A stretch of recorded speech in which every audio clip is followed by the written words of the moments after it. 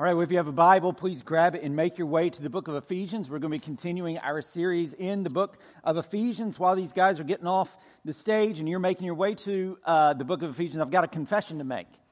And that is that when I pray, a lot of times, especially on my own, like when I'm praying just silently in my own mind, a lot of times I'll begin well and then I will go off on a rabbit trail of some sort. And I'll be praying about, or maybe not even praying anymore, maybe just thinking about something. All of a sudden I'm walking down memory lane or I'm writing out a grocery list or thinking about, whatever it is it may be going. And then all of a sudden I kind of come to and I'm like, oh yeah, I need to get back to, praying about what I was praying about. And so on the one hand, I need to do a lot better job of just being disciplined in my prayer life. Yes. On the other hand, and for those of you who are similar in this, we also need to give ourselves a little bit of grace because even the Apostle Paul does this. If you look where Jeff began reading just a second ago, it begins for this reason there in verse 14. But if you'll look back to the beginning of chapter 3, it says, for this reason. And so Paul begins praying back in verse 1 of chapter 3. For this reason, I, Paul, a prisoner of Christ Jesus, on behalf of you Gentiles, and there's this long hyphen, assuming that you've heard of it, and he just kind of goes off on a bit of a rabbit trail. Now, his is a Holy Spirit-inspired rabbit trail, whereas, mine and yours, we're talking about, thinking about, praying about who knows what. So his is a Holy Spirit-inspired rabbit trail. But it's a rabbit trail nonetheless. And so as we come to verse 14, now he's kind of getting back to what he began to pray about in verse 1. And this, the praying that he is doing here, this is not the first prayer that we've seen in the book of Ephesians. And it's not going to be the last. In fact, so much of the book of Ephesians is a prayer. Paul is constantly praying in the midst of this book. It is woven. Prayer is woven throughout the entire book. Because as one guy put it, there is no such thing as a faithful Christian church without a praying Christian people. All right? Not original with me. I'm going to say that again, though. There's no such thing as a faithful Christian church without a praying Christian people.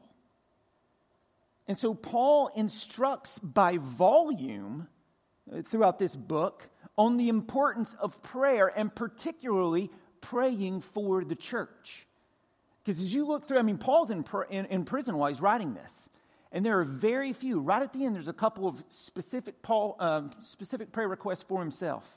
But the bulk of everything in here is him praying for this church that he had planted, he had started it, he had pastored it for 3 years. Now he's gone on and he's writing a letter back to them, encouraging them, and he's praying for them constantly.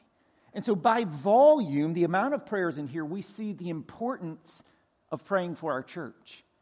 But then this prayer also kind of helps us with the how, the practicalities. He instructs us in the how of praying for our church. And it's that idea, the how, that I want to focus our attention on this morning.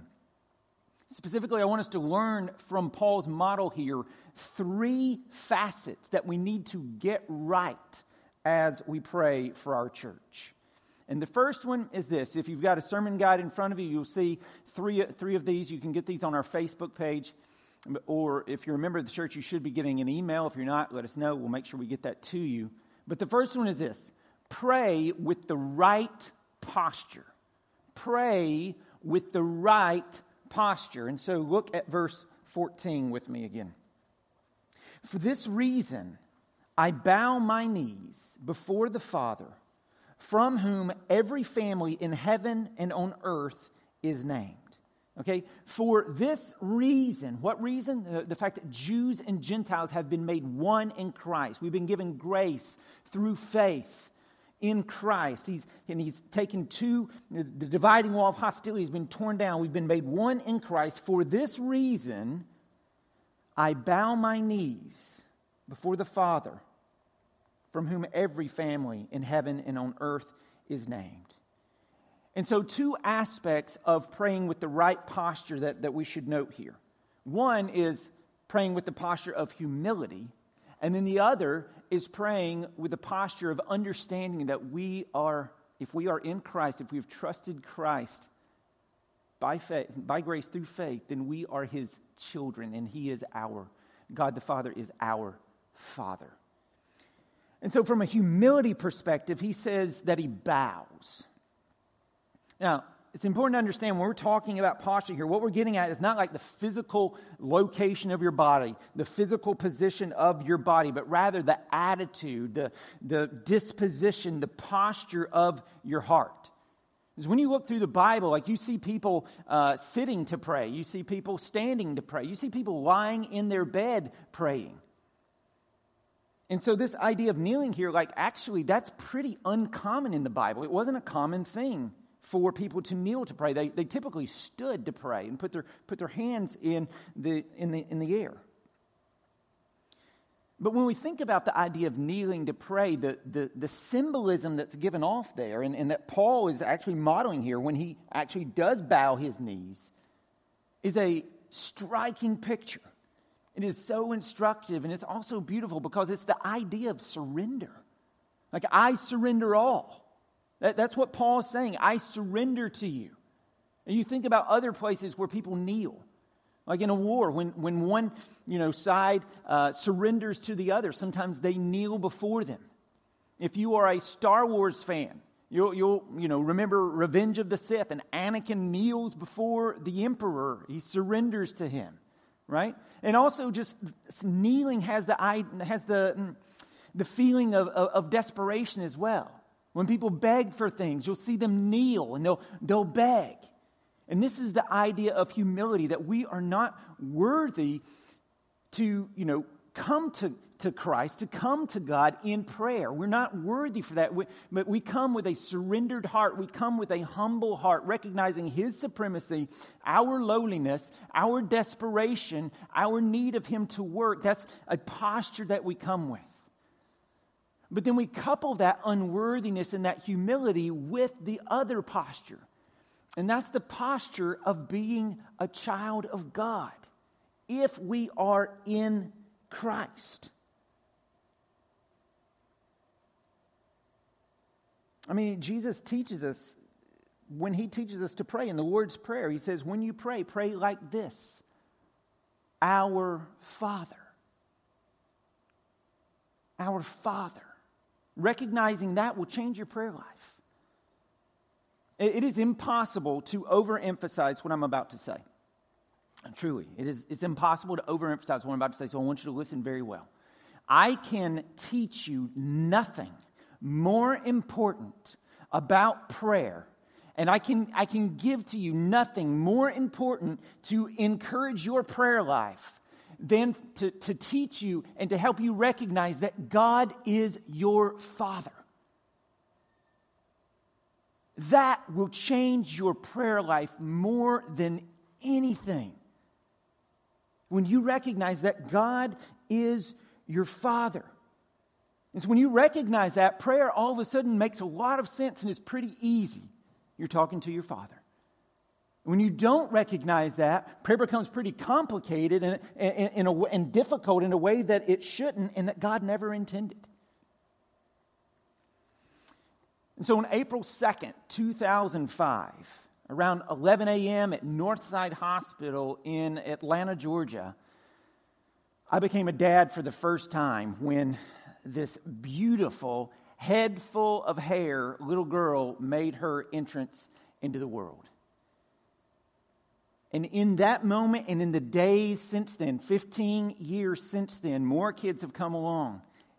I have, becoming a dad has taught me more about the love of God and about God's character than probably anything else in my entire life.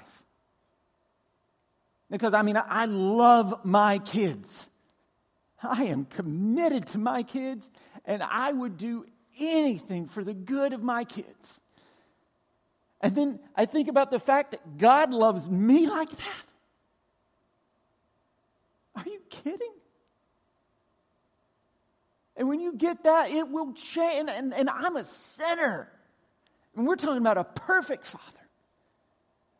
So this will change your prayer life when you understand you have a Father who loves you, who will do anything for your good. When you get that, it will change your prayer life because now you understand God's a Father. He's a perfect Father. And so when you pray, you're talking to your dad. I mean, Paul, you're like, that sounds a little bit like we need to be humble before the Lord. Yes, I just talked about that. But Paul himself, in another book that he writes, uses terms of endearment like Abba, which means Papa. Like it's a closeness. You're talking to your Father. If you are in Christ, God is your Father. You've been adopted into His family. And so when you talk to your Father, talk. Like my kids, they don't go home and they're not at home writing out an outline so that they can talk to me tonight. They're not practicing so that they can talk to me. No. They just say, "Hey, Dad." And we talk. When you understand that God is your Father, it changes your prayer life. And He'll never not have time to talk, right? Again, sinner here, right? Sometimes I get busy. Sometimes I get frustrated. Sometimes I just want some time to myself because I'm selfish. God will never do that. He will always make time to hear from you. He always has a listening ear. He will always hear your prayers. And so talk to Him about everything with this posture. A posture of humility, yes. And a posture of knowing God is your perfect and loving Father. And so number one, pray. And as you pray with the right posture. All right? That's number one. Number two, all right, talking about praying for the church here again, okay? Number two, pray with the right focus. Pray with the right focus. And so look at verse 16 with me.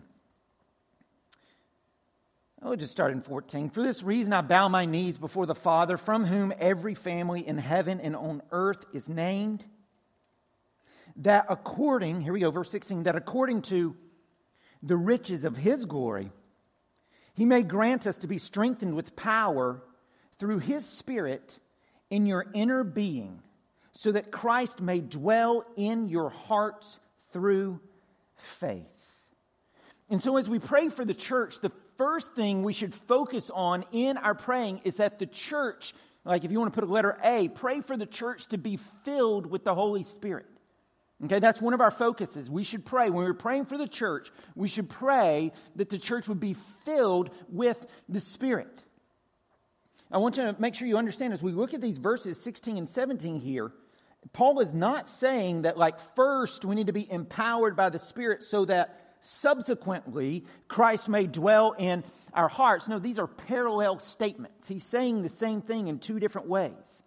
To be empowered by the Spirit in your inner being means that Christ dwells in your heart through faith.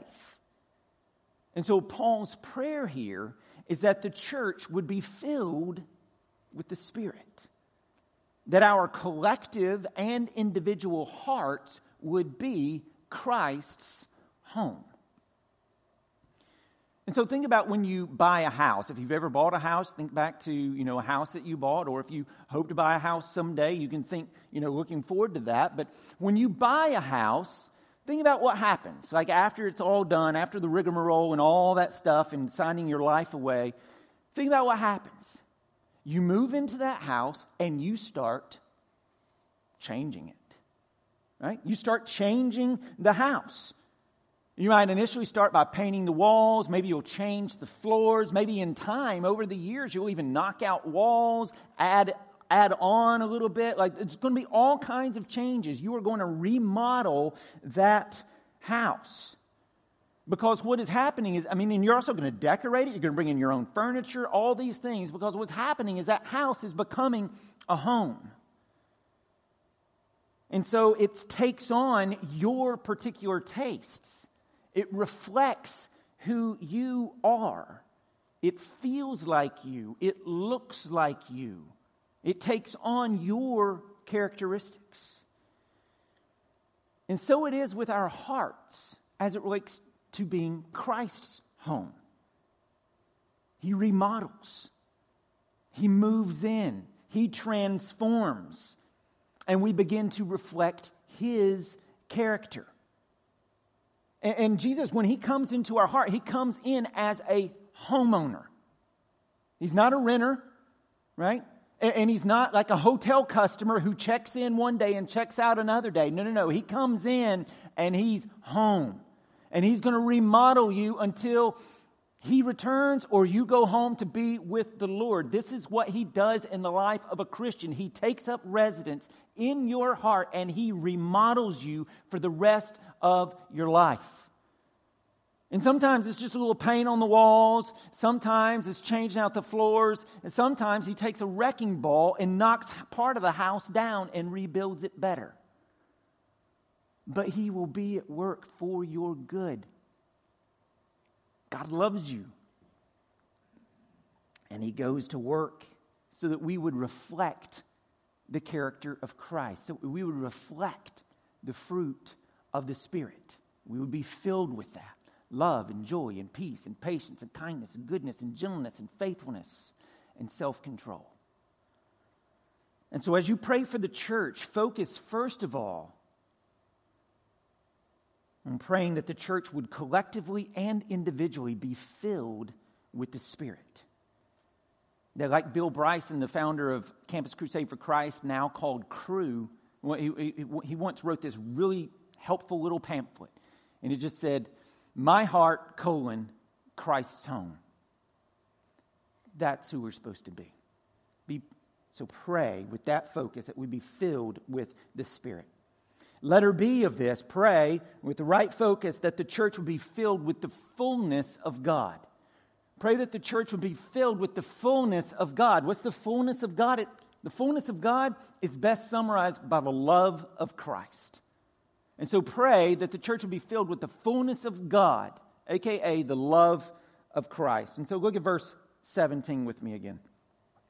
So that Christ may dwell in your hearts through faith, that you, being rooted and grounded in love, may have strength to comprehend with all the saints, that's the church, what is the breadth and the length and the height and the depth, and to know the love of Christ that surpasses knowledge, that you may be filled with all the fullness of God.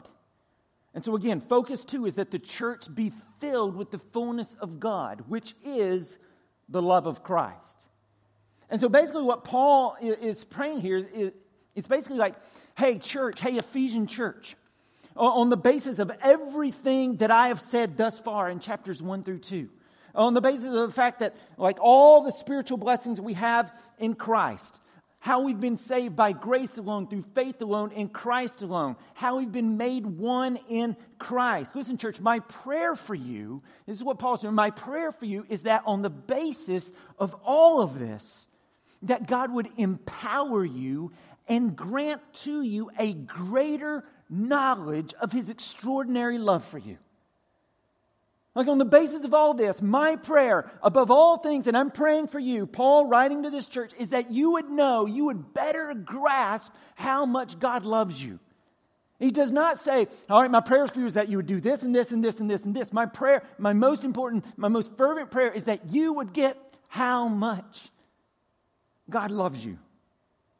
That you would get it at a gut level, not just in your head, deep down in your soul. I mean, growing up, I never had to wonder, and I know this isn't the case for everybody, but for me, I never had to wonder if my parents loved me.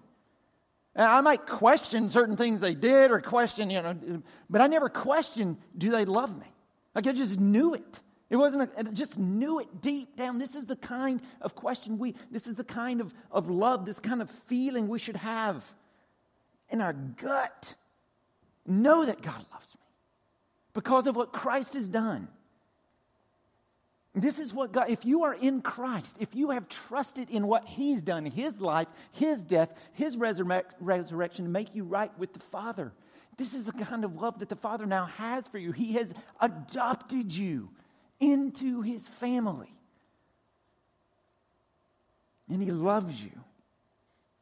And so Paul's praying here in verses 18 and 19, almost a crazy prayer. He prays that we would have, look at it, verse 18, strength to comprehend with all the saints, that's the church, what is the breadth and the length and the height and the depth, and to know the love of Christ that surpasses knowledge, that you may be filled with all the fullness of God. And so basically he's praying that we would comprehend the incomprehensible. He says, I want you to comprehend what surpasses knowledge. And so I think it's kind of like a scene from Avengers Endgame. If you've seen that movie, great. If not, you should. If you're a Marvel fan, kids, those of you who are Marvel fans, remember this scene. Think about this scene for a minute. And it's the scene where Tony Stark, a.k.a. Iron Man, is putting his daughter to bed. And so he's tucking her in, whatnot. And she looks up at him and she says, I love you 3,000. And why does she say 3,000? Well, that's because that's like, for her, a little girl, a very small girl, that's the biggest number she can think of. And so she stretches to the absolute limits, to the greatest extent of her knowledge, to express the magnitude of her love for her dad.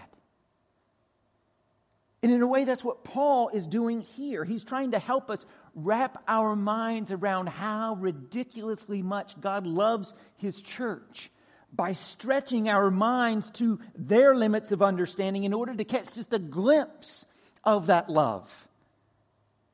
And so Paul says that God's love for His people is as long as eternity past. And it's as wide as to include all the nations. And it's as high as to ring praises from the angels in heaven. And it's as deep as to cancel the claims of hell on our souls.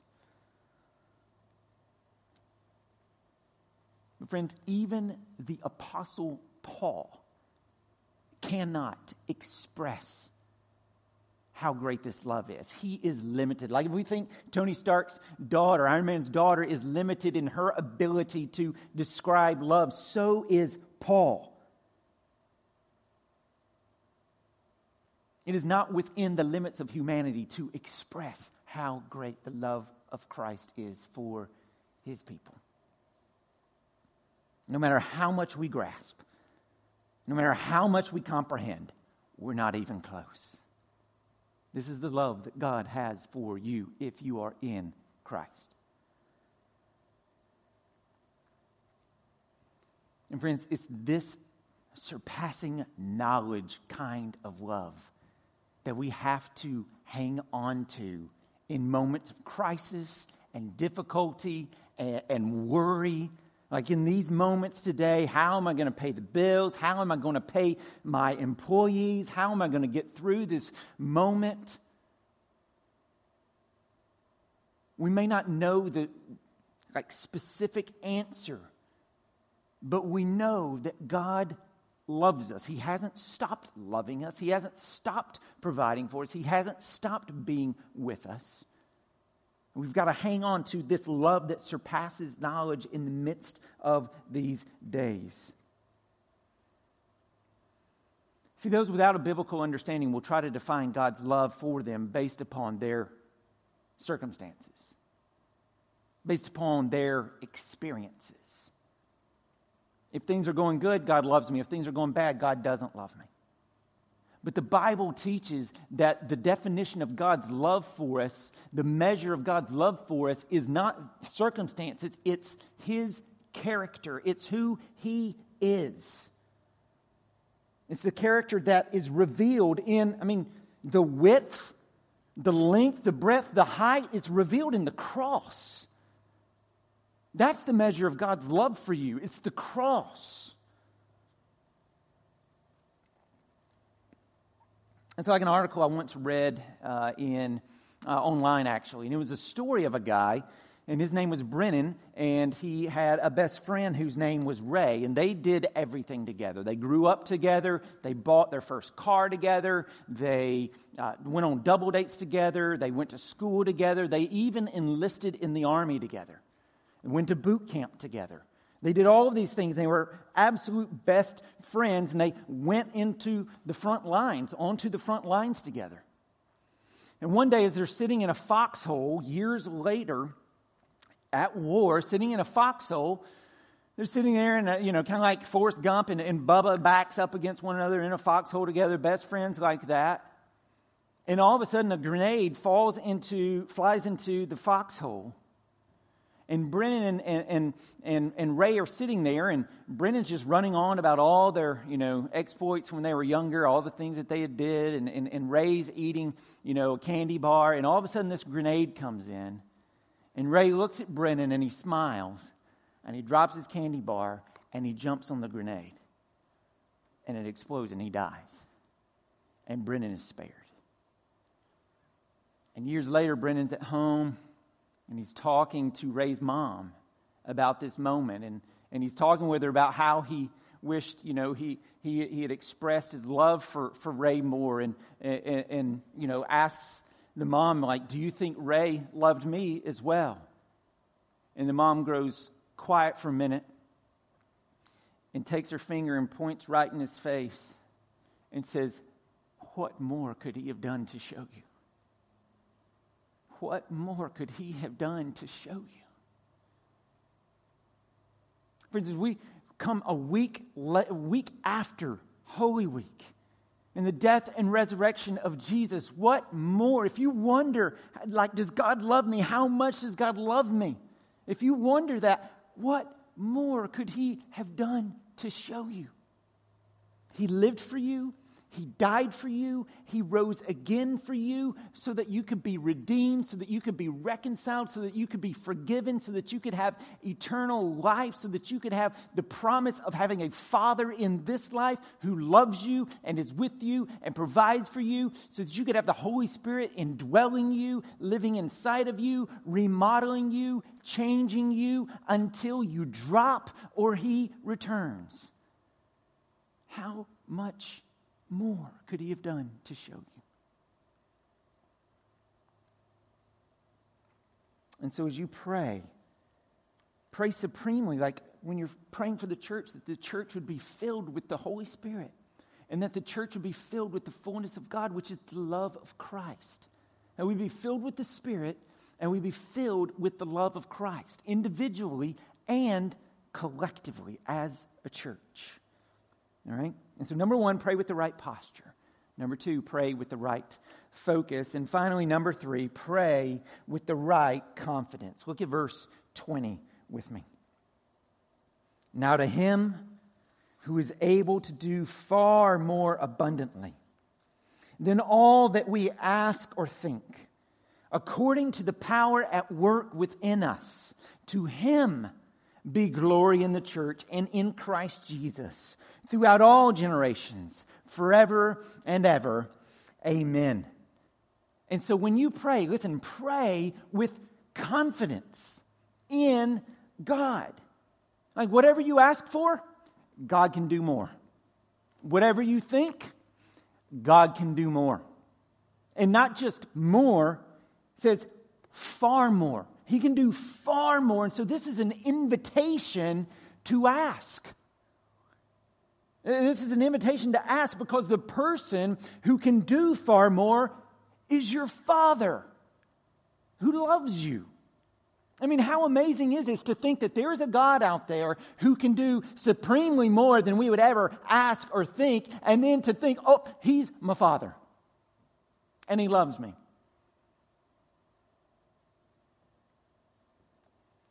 And so ask. Ask Him. Let's ask Him for big things. Let's ask Him to end this pandemic. Let's ask Him to knock out all of the financial hardships that have hit people.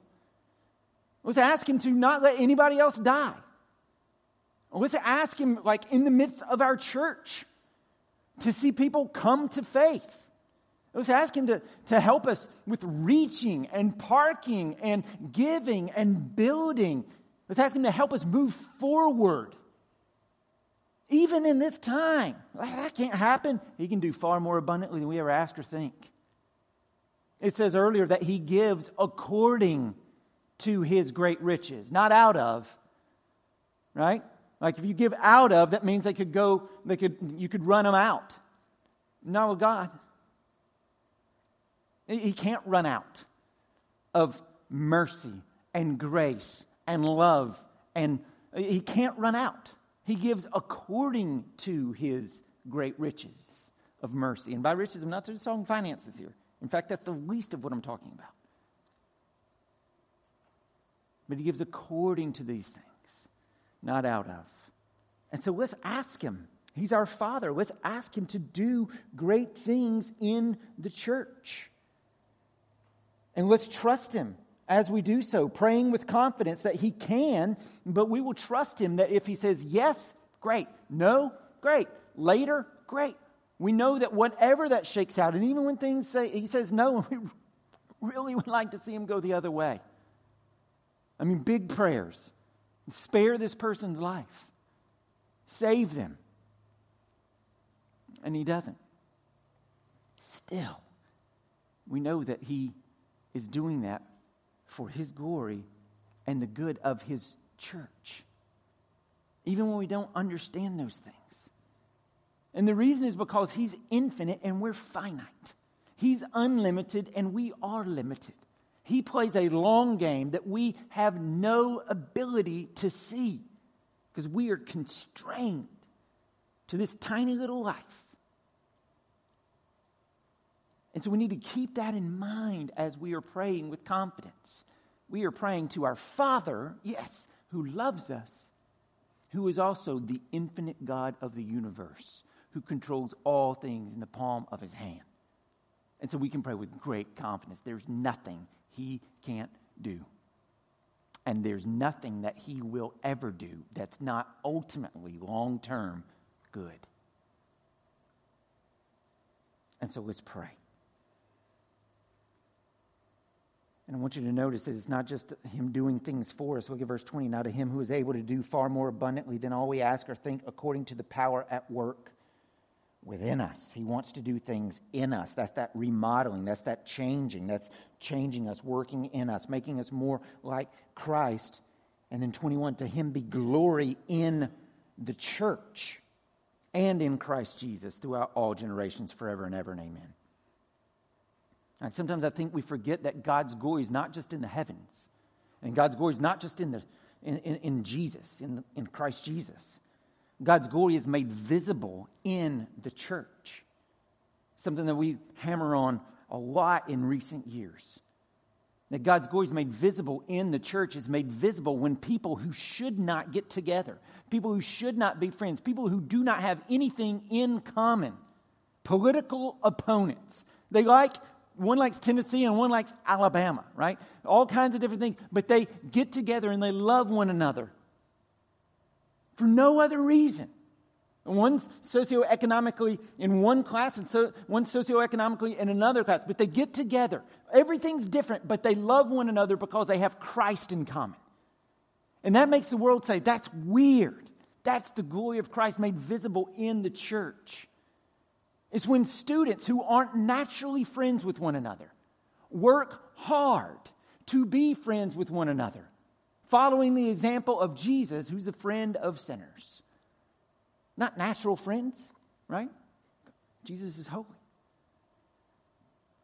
It's when, like stories I've heard of kids, y'all are doing some amazing things, doing some artwork, writing a card, sending it to one another, other kids, sending it to older people in the, more seasoned people, I'll make sure you get that right, more seasoned people in the church, loving on one another, things that might naturally not be a normal thing. That's what makes the visible glory of God. That's what makes it visible. These non-natural things happening for the glory of Christ because of the gospel, because of the unity that it brings that supersedes anything else.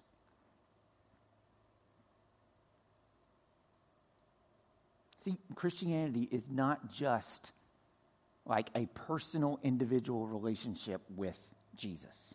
You hear that a lot. I mean, it is that, and it's the church. It takes both of those. I mean, like when I was growing up as a kid, I did not have a personal, isolated relationship with my dad. If I came to Dad and was like, hey, Dad, I love this personal, isolated relationship I had with you, he'd be like, son, you have a brother and you have a mom. No. We're in this all together. You can't just have a relationship with me. I made you part of a family. You have a relationship with your brother, with your mom. And so it is with us. It is impossible, biblically, to have a personal, isolated, private relationship with Christ separated off from the church. God wants glory in the bride and the groom.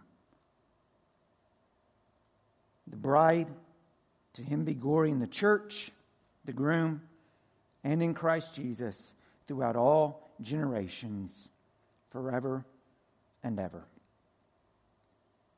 And so, church, let's pray for one another. Let's pray. Paul has modeled it by volume, the amount of times he prays for the church. And I bet if we're honest with ourselves, we pray for the church some here and there, but the bulk of our prayers are concerned with different things. And again, we should pray for all things. God is our Father. He's involved with every aspect of our life. But a big part of that should be praying for the church. And so let's do that. Let's pray for the church collectively, and let's pray for the church individually. Use the directory. Pray for these people as you see them. Every day, go through that. Make that just part of your praying time. Our elders are modeling, our other elders are modeling, they're modeling this beautifully. Every Monday through Friday, they are praying for whatever corresponding letter it is. Let's all do that. Let's make that a habit. Let's pray for one another constantly. Use the directory. Pray through it. And as you do, pray with the right posture and pray with the right focus. And we be filled with the Spirit. And we be filled with the fullness of God, which is the love of Christ.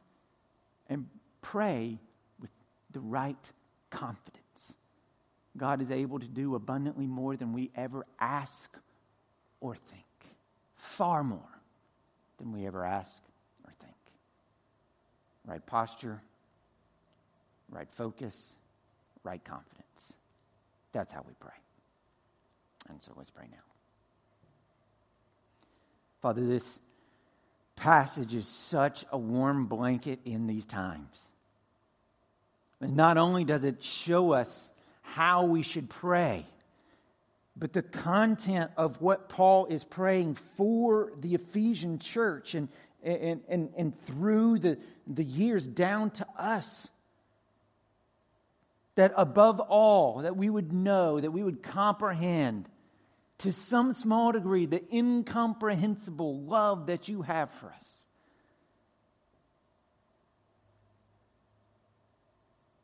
Oh, Father, would you just use that by the power of your Holy Spirit to just give us a great big bear hug today. A great big I love you from God the Father. And would that change us? That we might love others not out of guilt, not out of gumption and pulling ourselves up by the bootstraps, but out of gratitude for the gospel. We've been loved, so we love. We've been forgiven, so we forgive. Now, we can't help it. We've been changed. And we're a work in progress in the middle of renovation. Until you complete your good work in us or bring us home.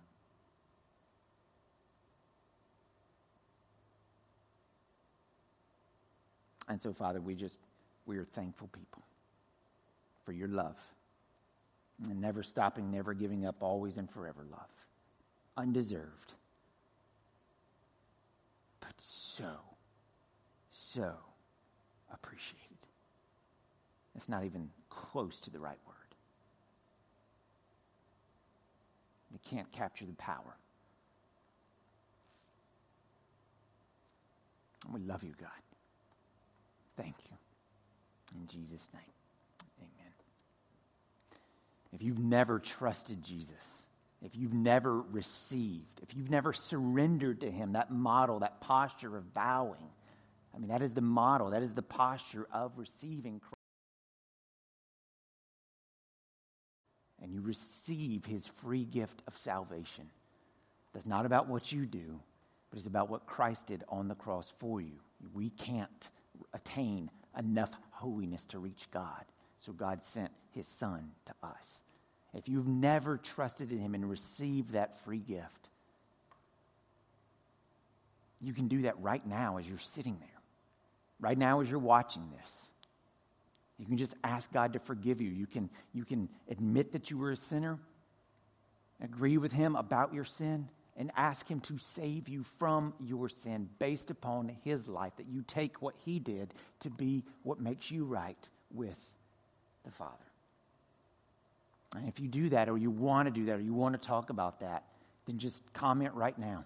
You can comment live. There's elders on that live feed, whichever platform you're on. They'll correspond with you. Or you can send an email on our website, or you can go to the Connect card that you can click on right now, and you can send it, and we can do that privately. But whatever it is, the Father loves you. Jesus loves you. The Spirit loves you. I mean, Trinitarian language is all over this passage. And he wants to save you. And then he wants to love you forever. This is the gift of God in Christ Jesus. And so until next week, may the grace of our Lord Jesus Christ, the love of God, and the fellowship of the Holy Spirit be with us now and always. You guys have a great week.